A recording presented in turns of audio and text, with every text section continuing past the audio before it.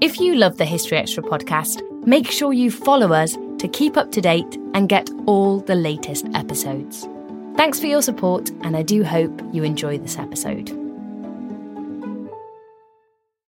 This episode is brought to you by Indeed. We're driven by the search for better, but when it comes to hiring, the best way to search for a candidate isn't to search at all. Don't search, match with Indeed. Use Indeed for scheduling, screening, and messaging so you can connect with candidates faster. And listeners of this show will get a $75 sponsored job credit to get your jobs more visibility at Indeed.com/historyextra. Just go to Indeed.com/historyextra right now and support our show by saying you heard about Indeed on this podcast. Terms and conditions apply. Need to hire? You need Indeed. Hola. Hello, this call is being translated. Abuela, listen to what my phone can do. Abuela, escucha lo que mi teléfono puede hacer. Wow. Ahora dime sobre tu novia nueva. Wow, now tell me about this new girlfriend. Huh? Tú sabes lo que dije. You know what I said. Language is no longer a barrier thanks to Live Translate with Galaxy AI on Samsung Galaxy S24 Ultra. Learn more at Samsung.com. Samsung account login required. Calls must be made using the native Samsung dialer. Whether you're making a delicious family meal or a post-workout snack, choose the farm-fresh taste of Eggland's Best eggs. Only Eggland's best hens are fed their proprietary all-vegetarian feed. That's what makes their eggs more nutritious. With 10 times more vitamin E, 25% less saturated fat, and 6 times more vitamin D compared to ordinary eggs. Eggland's Best. Better taste, better nutrition, better eggs. Visit egglandsbest.com to learn more.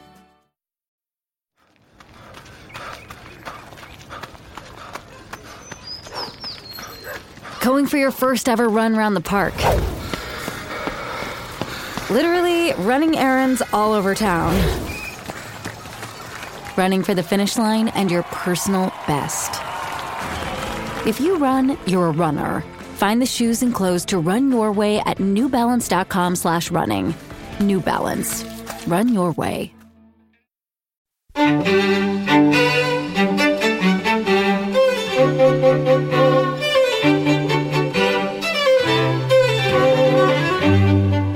Hello and welcome to the History Extra podcast from BBC History Magazine and BBC History Revealed.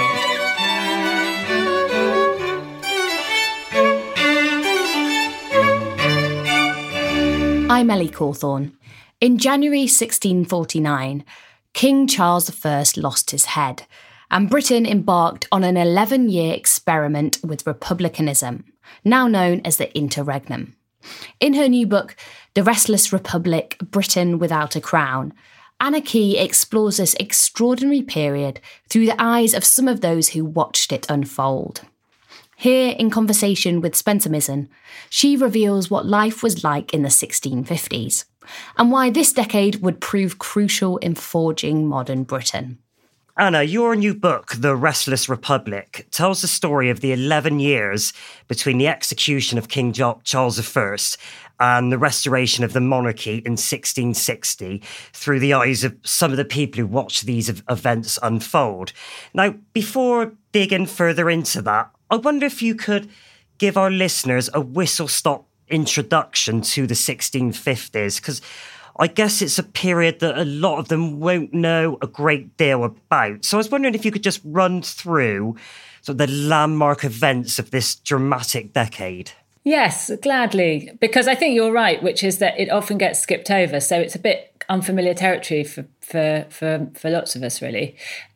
So this decade is not the Civil War. This is the crucial thing. It's the decade that comes after the Civil War. So the Civil War is fought in the 1640s. It concludes at the end of the 1640s, and Charles I is executed. And that begins a period without a king, a republic of different sorts, which lasts quite neatly in terms of chronology, almost exactly a decade, 11 years actually, until 1660.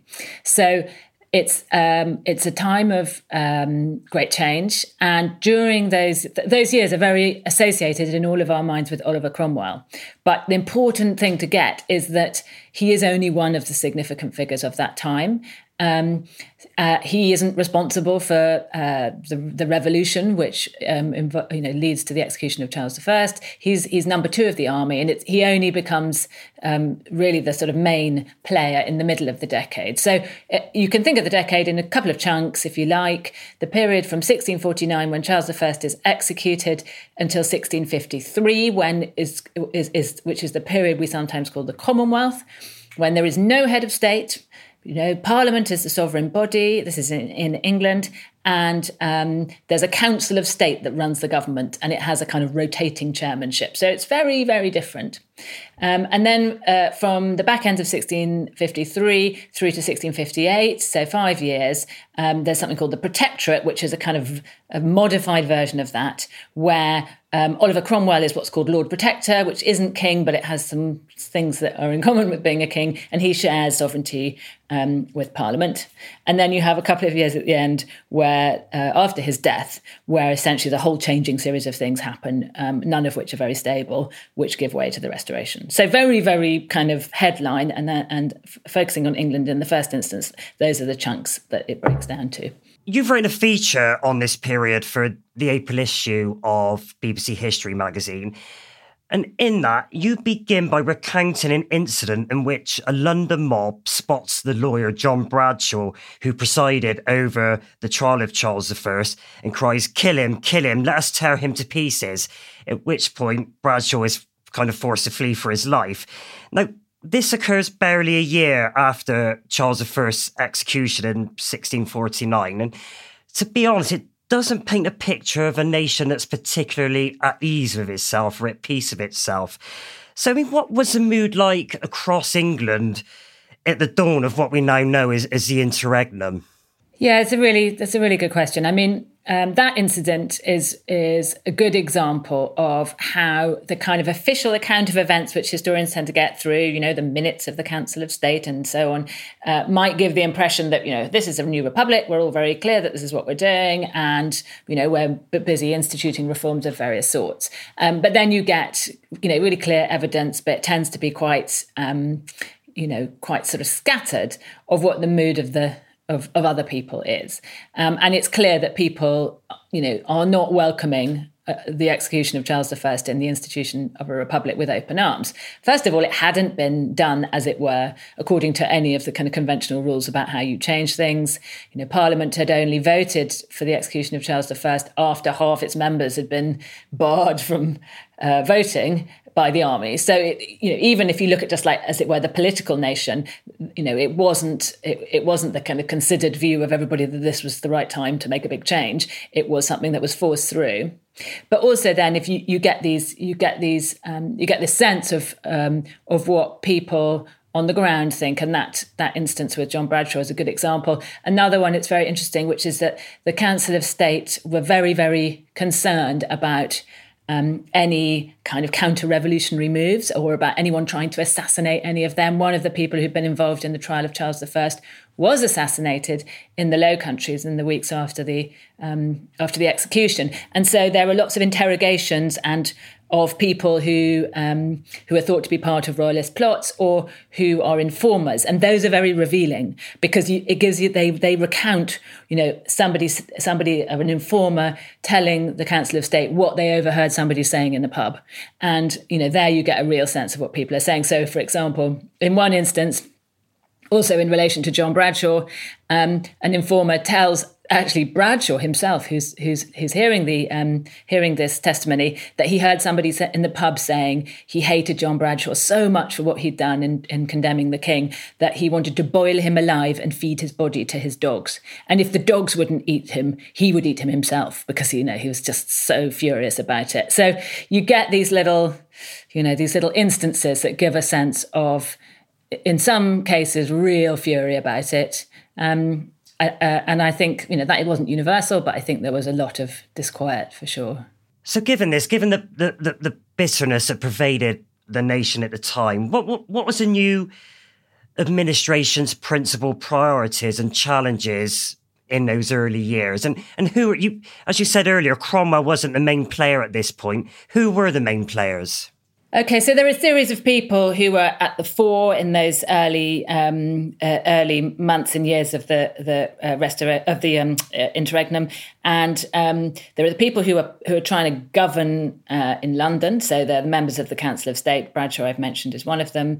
Bulstrode, Whitelock, there are a whole series of others, and then there are and then there's the army, because the to your question about what's the priority, the big priority is to secure the revolution. Because although the parliamentarians, as they call themselves, won the civil war in England, the civil war, had not concluded yet in in Scotland and in Ireland. And in fact, there was real anger, understandably, in Scotland and Ireland that their king had been executed without any involvement from their parliaments or, their sort of, political leaders. So a massive army, the massive army that exists already, because it was the army that had won the Civil War, gets dispatched to try to gain control of Ireland and then Scotland. And that's where Oliver Cromwell is. He's kind of, if you're thinking of Westminster as the stage, he's off stage. If you're thinking of Britain, he's very much, to the fore. So you've got two things going on. In London, the parliamentarians and the Council of State are trying to kind of make the changes that they said they're going to do, which is to do with reforming the church and, doing things, reforming the law and all sorts of things. And then out in Scotland and Ireland, Cromwell and others are fighting, bloody wars of conquest, if you like, in both those countries. And one of the real problems for the looking at the high politics, one of the real problems for the regime is when that army comes back, that Cromwell and his officers are really disappointed that the parliamentarians haven't kind of done more, gone further. They feel they've sort of compromised, and it begins a kind of falling out between the army and Parliament, which is the real source of instability during this decade. So did Cromwell believe that the revolution wasn't radical enough? So he and his men come back from, these famously destructive campaigns, particularly in Ireland, but also in Scotland, bloodied and mud-covered, feeling that they were fighting for the thing that they all believed in, which is this new republic, a new godly way of doing things, the reform and a whole series of areas. And they come back and they see that all the parliamentarians who've been sort of sitting inside with their feet nice and dry have been saying, well, actually, it's not so easy to reform the law because actually there's some quite good reasons why, it takes a long time for legal cases to go through. And actually, we're not sure we want to reform the church so radically. And they're just really, the Cromwell and the soldiers are furious about this.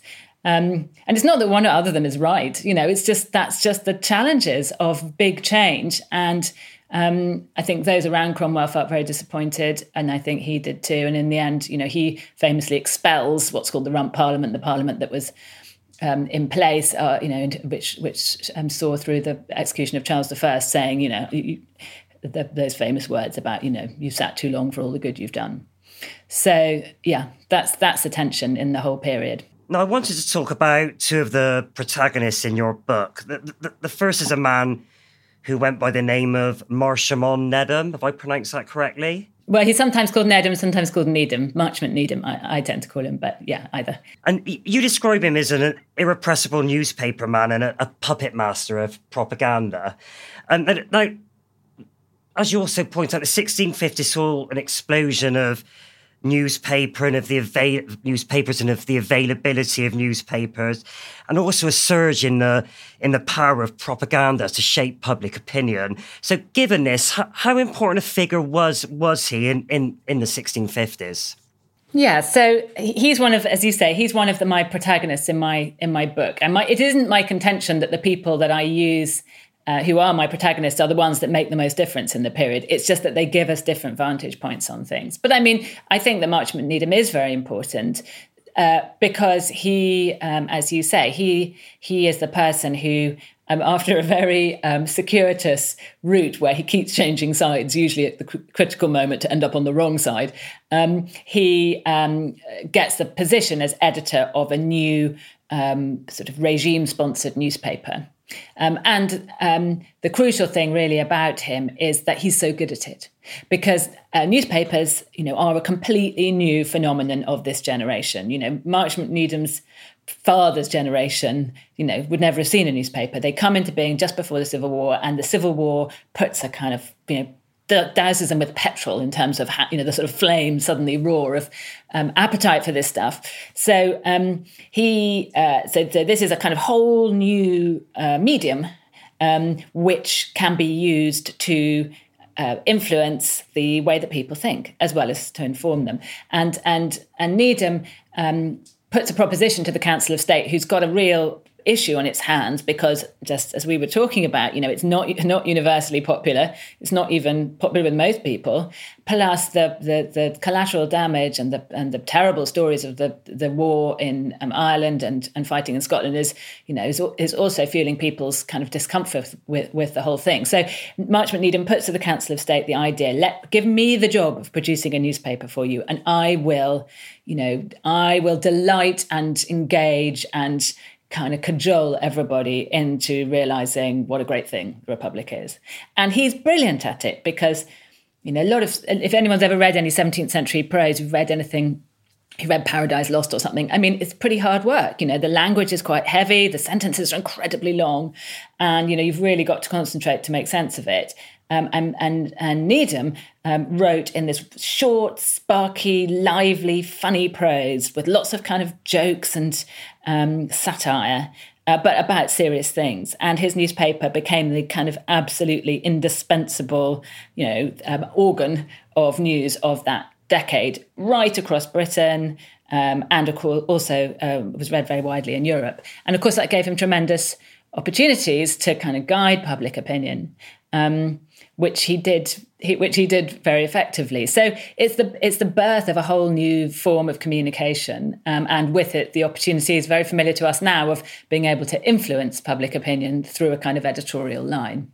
I wonder if you could also introduce us to Charlotte Stanley, Countess of Derby, who was an arch-royalist and who oversaw the defence of what you describe as virtually the last Stuart outpost in the British Isles. How much of a thorn in the side of the new Republican administration did she prove? Yes, so she is a fascinating figure. And, one of the things that's so interesting about this whole period is the extent to which women actually at all levels of society have a kind of whole different sphere of activity for lots of reasons. Charlotte Stanley was right at the top of the social structure. She was a French woman by birth, married to the Earl of Derby. And she was responsible for holding the Isle of Man right through until October 1651. So, this is 2.5 years after the execution of Charles I. And she was absolutely kind of indomitable. She was completely committed to, holding that island and dying by the sword, if that was what was involved, out of loyalty to the Stuarts. Not because she actually particularly, was attached to Charles I or Henrietta Maria. She wasn't, and quite disapproved of them for various reasons. But she came from a Huguenot family, a French Protestant family that had been fighting for sort of religious views and principles for generations, and she carried that with her. So her husband went off to join Charles II when he famously did his sort of surge down into Scotland to try and retake the kingdom, which ended at the Battle of Worcester, and he then went on the run and hid in Boscobel Wood, as we all know the story. And her husband was alongside him in that escapade, actually introduced him to the man who had the oak tree.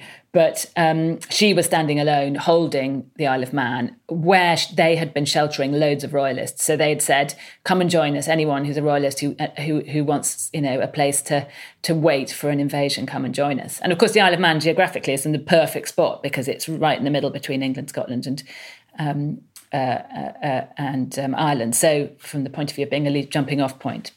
And there were various attempts to try and get her to surrender. And, each one she responded to with tremendous disdain.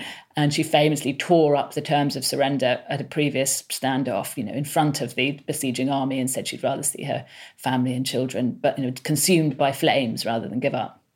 So she was important because that was an important sort of military front, if you like, but also her resilience. I mean, it's, we're familiar, aren't we, right now, hearing those extraordinary stories from Ukraine with the power of somebody's determination to hold something even in the face of apparently impossible odds. So she was very important as somebody who was kind of rallying the royalist cause, even though in the end the island was captured.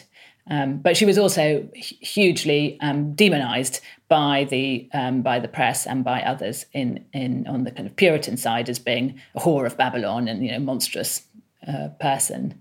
But it just goes to show how the tremendous role that women played and on a whole series of fronts, and how the battles went on in reality and also in other forms in press and in plotting long after the Republic had taken hold. Still to come on the History Extra podcast. And men start wearing wigs, women start wearing these cosmetic patches that we think of now. People are reading the newspapers. So to me, one of the things that's so interesting about it is the sheer kind of energy of the age.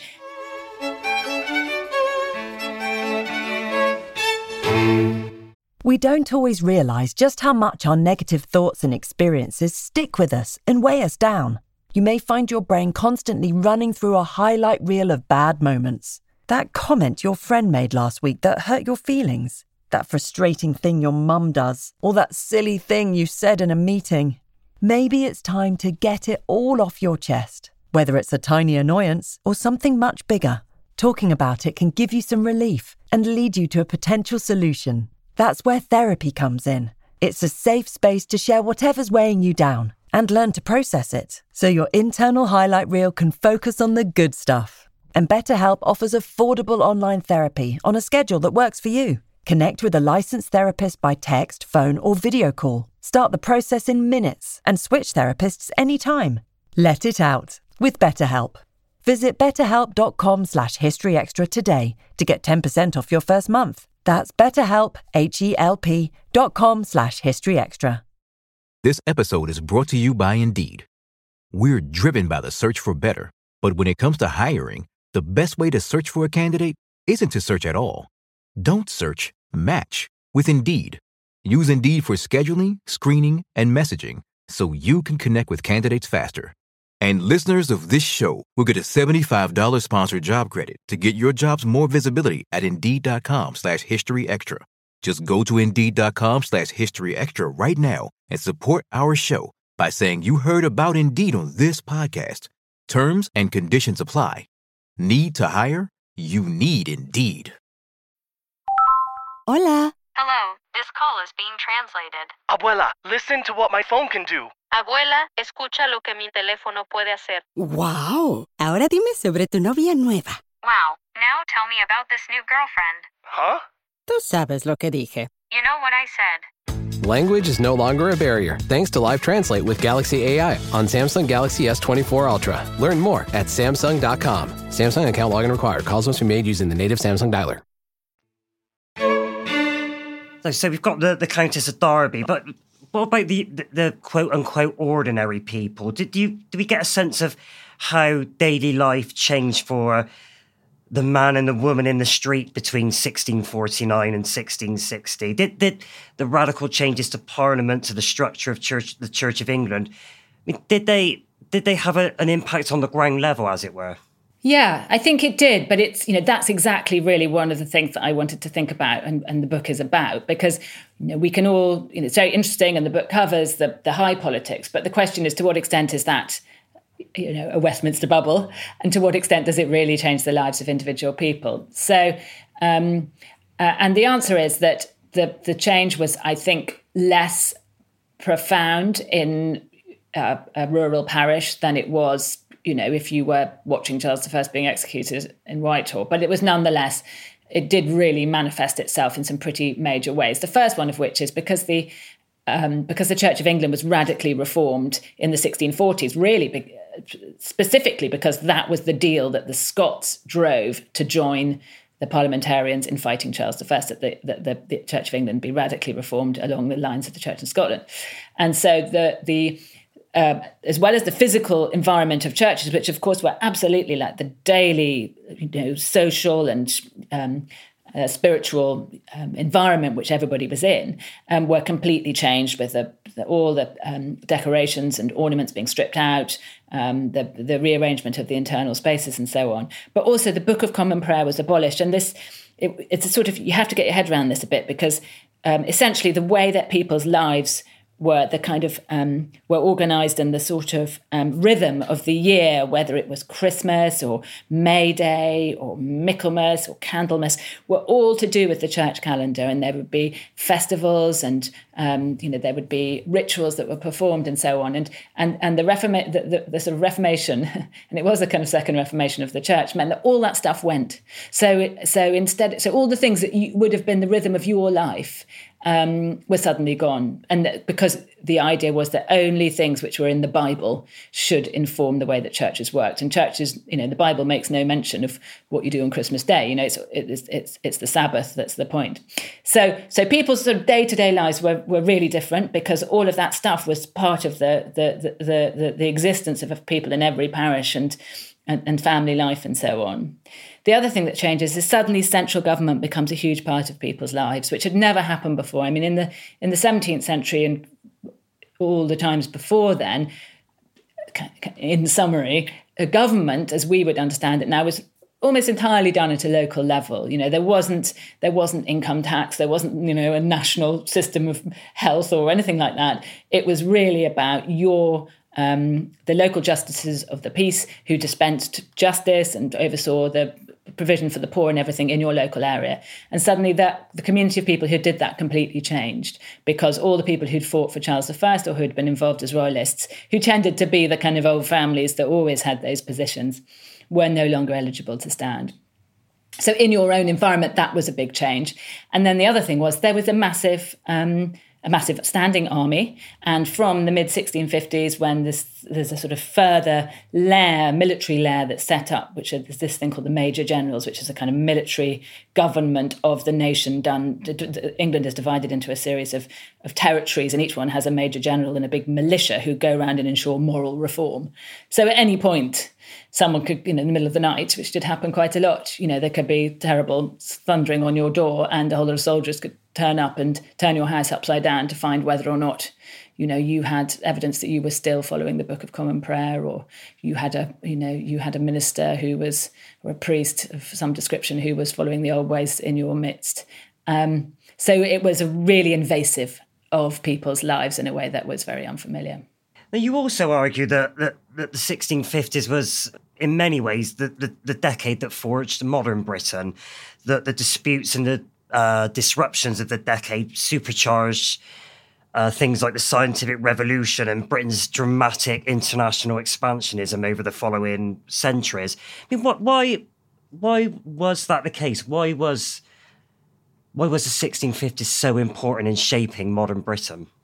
I think the thing is that when you have a period of great change and of great instability, it means that lots of the absolutely sort of rigid ways of doing things historically get shaken, get thrown up. So on the one hand, if you're going to execute the king, which is a totally unthinkable thing from the point of view of anything that happened in the past, and say we're a republic, suddenly it throws open the question, well, what sort of regime are you going to have instead? And that immediately prompts loads of conversations about, should it be this format? Should we do it like that? And, so that opens up a whole world of kind of thoughts that no one had been thinking until then. Then you add into that great sort of change in terms of who is doing what. So, for example, when it comes to academia, in order to continue to hold your position in lots of cases as an academic, as a professor of arithmetic at Oxford or whatever it was, you had to sign a pledge of loyalty to the new regime. And lots of people didn't. They refused to do it. So suddenly you get all these vacancies and lots of much more junior people get suddenly promoted because, there's all these gaps in the establishment. So that immediately kind of sort of hastens on the thinking of a whole new generation, which in terms of science was being very influenced by big shifts that were going on, internationally in terms of, understanding of the world, and really a challenge to a permanent challenge to the kind of ancient, there are only four elements kind of way of understanding the universe. And then you also get other things which mean that the opportunities to share new ideas and kind of cut new turf are made possible because the rigid sort of control, if you like, of ways of doing things that existed before is shifted. So the Church of England is radically reformed, and new non-Church of England type ways of worshipping are allowed to a certain extent. What we would now call nonconformists, Baptists and so on, are allowed to worship. So that suddenly means there's a kind of much greater opportunity to do things differently, to say, well, is this, maybe there are other ways of reaching God. And because censorship breaks down for a chunk of time during the 1640s, and the cat is out of the bag with that, just the kind of sheer volume of print and that people are reading with news of what's happening elsewhere is something that suddenly starts to kind of electrify the transmission of ideas and aspirations. And the last thing I'd say is that there's a massive expansion of the state during this time, because in order to hold an army, you've got to have loads more money to pay them all, because there'd never been a standing army before, which means you have to have much greater taxation. So suddenly there's a kind of, the state has resources it had never had before.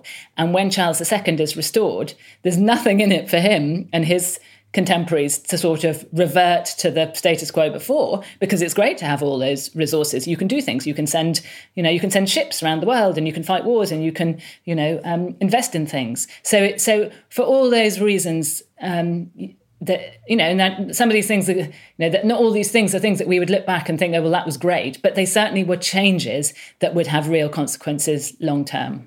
Now, as you just mentioned, the interregnum came to an end in 1660 with the restoration of Charles II to the throne. But, I mean, why did Britain's 11-year experiment with republicanism fail? I mean, can you see a scenario in which it may have succeeded? Yeah, I think I can see a scenario in which it would have succeeded. I think it was always inherently deeply unstable because essentially a military coup had begun it. That business of of Parliament being purged, the MPs being physically barred from entering at the crucial point where they essentially make the decision to end the monarchy, was built in a flaw to the whole thing that was very difficult ever to get beyond. However, I do think that by the time you get to the middle of the 1650s, there was a good chance it could have lasted, because actually, not least because there'd been such a long and destructive war, people weren't longing to start arguing and fighting again. There was a lot in it for people to say, okay, we might not like how that happened, but frankly, everything's calmed down, and can we just get on? And rather than starting it all up again. But it needed real skill. It needed somebody or a group of people in charge who were pursuing a kind of let's reconcile and let's move on. Let's have peace and reconciliation. And the trouble was that really wasn't there. I think Oliver Cromwell, because he was so driven by trying to divine what God's purpose was, his focus on stability and entrenching the regime was never complete. He could easily be blown off that by a sense that God wanted him to do more moral reform. And when he died, that was the moment of either it was going to be a catastrophe or there would be some kind of stability that would come out of that. I think personally he had two sons. Richard Cromwell, who was the older one, and Henry Cromwell, who was his second son. And Henry Cromwell was a really capable, remarkable person, a politician and a soldier, who I think had he been Oliver Cromwell's successor, I think it's perfectly possible the whole thing, could have lasted indefinitely. But interestingly, it was Richard because he was the eldest son. So it's a wonderful kind of ironic fact that this most traditional of kind of conventions, that of primogeniture, was the thing, not the relative ability of those two men that decided who would take the reins. And Richard wasn't he couldn't handle it. It was a very difficult thing to handle, and he wasn't the man to do it. I mean, how did your opinion of Oliver Cromwell change during your research for the book? Yes, well, it did change. I had a sense, probably like lots of people, of him as the kind of brutal soldier, the hammer of the Irish, and so on. And he did unquestionably oversee really some horrific things. But he's also a remarkable person. He was a very, very kind father, devoted to his children, gentle with his family, kind to the women in his wider family. He had tremendous humility. He wasn't most people who get complete power, or at least, have more power than anyone else, feather their own nests. And he really didn't, he didn't accumulate lots of money. He had a really intense sense all the time that God had his beady eye on him. And if he saw that Oliver was, vainglorious or was, he was feathering his own nest, that, a great lightning bolt would come and strike him down. So I think he's a complicated character, and I think nobody is, no one's all good, no all bad, and I don't really believe in heroes and villains. But I think there's a lot to sympathise with him about, but there are real limits to it, because there are things that he did which were, both in Ireland and in terms of reform of the church and so on, which clearly embody a view that's very difficult for us to get comfortable with now, which is that there are better sorts of people who deserve freedom, and there are other people who deserve to be crushed, and that's quite definitive.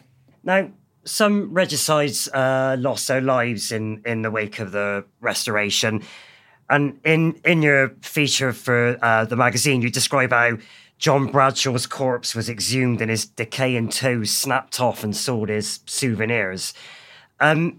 Which is quite the image. But how hell-bent was Charles II on revenge following the Restoration? Well, really not at all. And I think it's a really interesting thing. I've worked quite a lot on Charles II, but in the later years. So it was very interesting for me, seeing him, he's still a very young man. And he was remarkably, given that his father had been executed, and his everything that he was kind of part of had been completely done away with. He was the one who said, there's been too much hanging already. I want it to be about what happens in the future, not what's happened in the past. And the business of that you describe, which is very gruesome, of digging up the dead bodies of Oliver Cromwell, John Bradshaw, and Henry Ireton, and dragging them up to Tyburn and executing the corpses, was, of course, incredibly gruesome. But, of course, they were already dead. So as far as, how destructive and violent it was, it was a pretty easy win. Everyone cheered and clapped and was delighted. Meanwhile, no lives were lost. Now, other people were executed.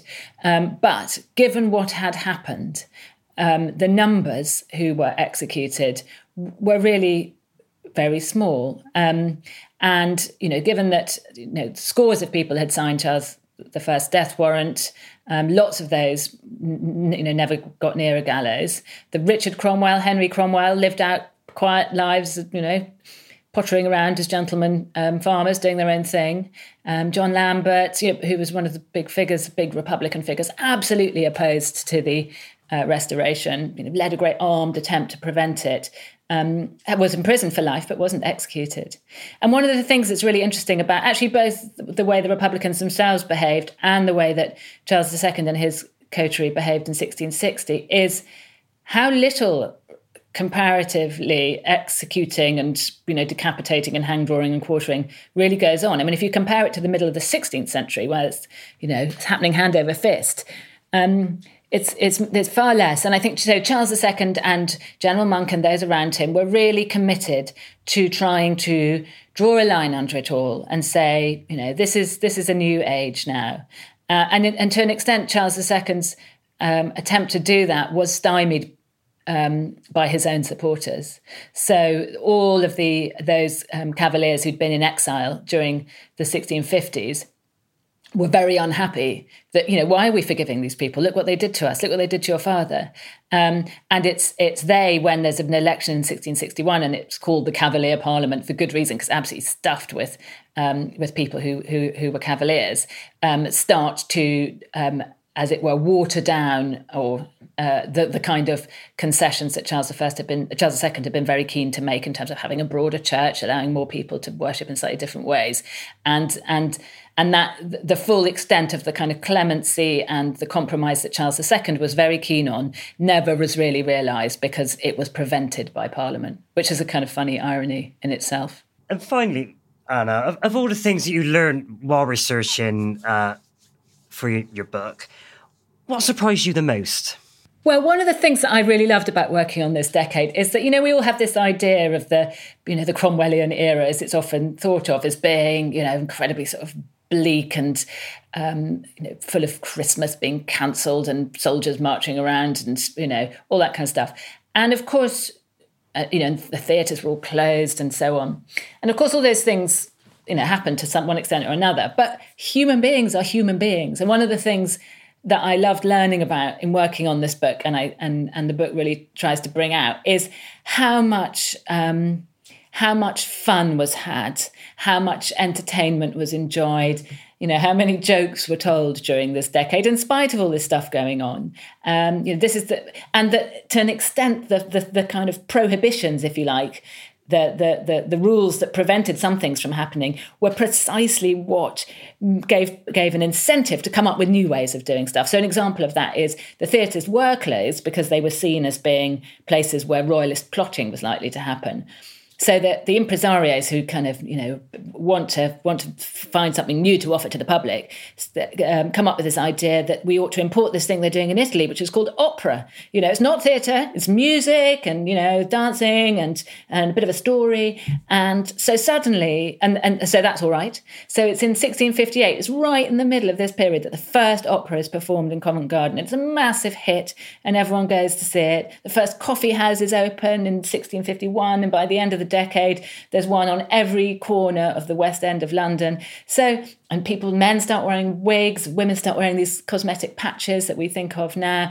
People are reading the newspapers. So, to me, one of the things that's so interesting about it is the sheer kind of energy of the age, and how it isn't a given that because some things are prescribed, that therefore everything becomes very bleak and limited. Actually, it's almost the opposite. Because there are prescriptions, it forces people to do things differently, and that brings innovation and change and a kind of excitement of its own. That was Anna Key. The Restless Republic, Britain Without a Crown, is out now, published by William Collins. You can read a feature by Anna on the interregnum in the April issue of BBC History magazine. That's on sale now and also includes features on Napoleon, Churchill, Mary Seacole and Easter Island. Thanks for listening. This podcast was produced by Ben Hewitt, Jack Bateman and Brittany Colley.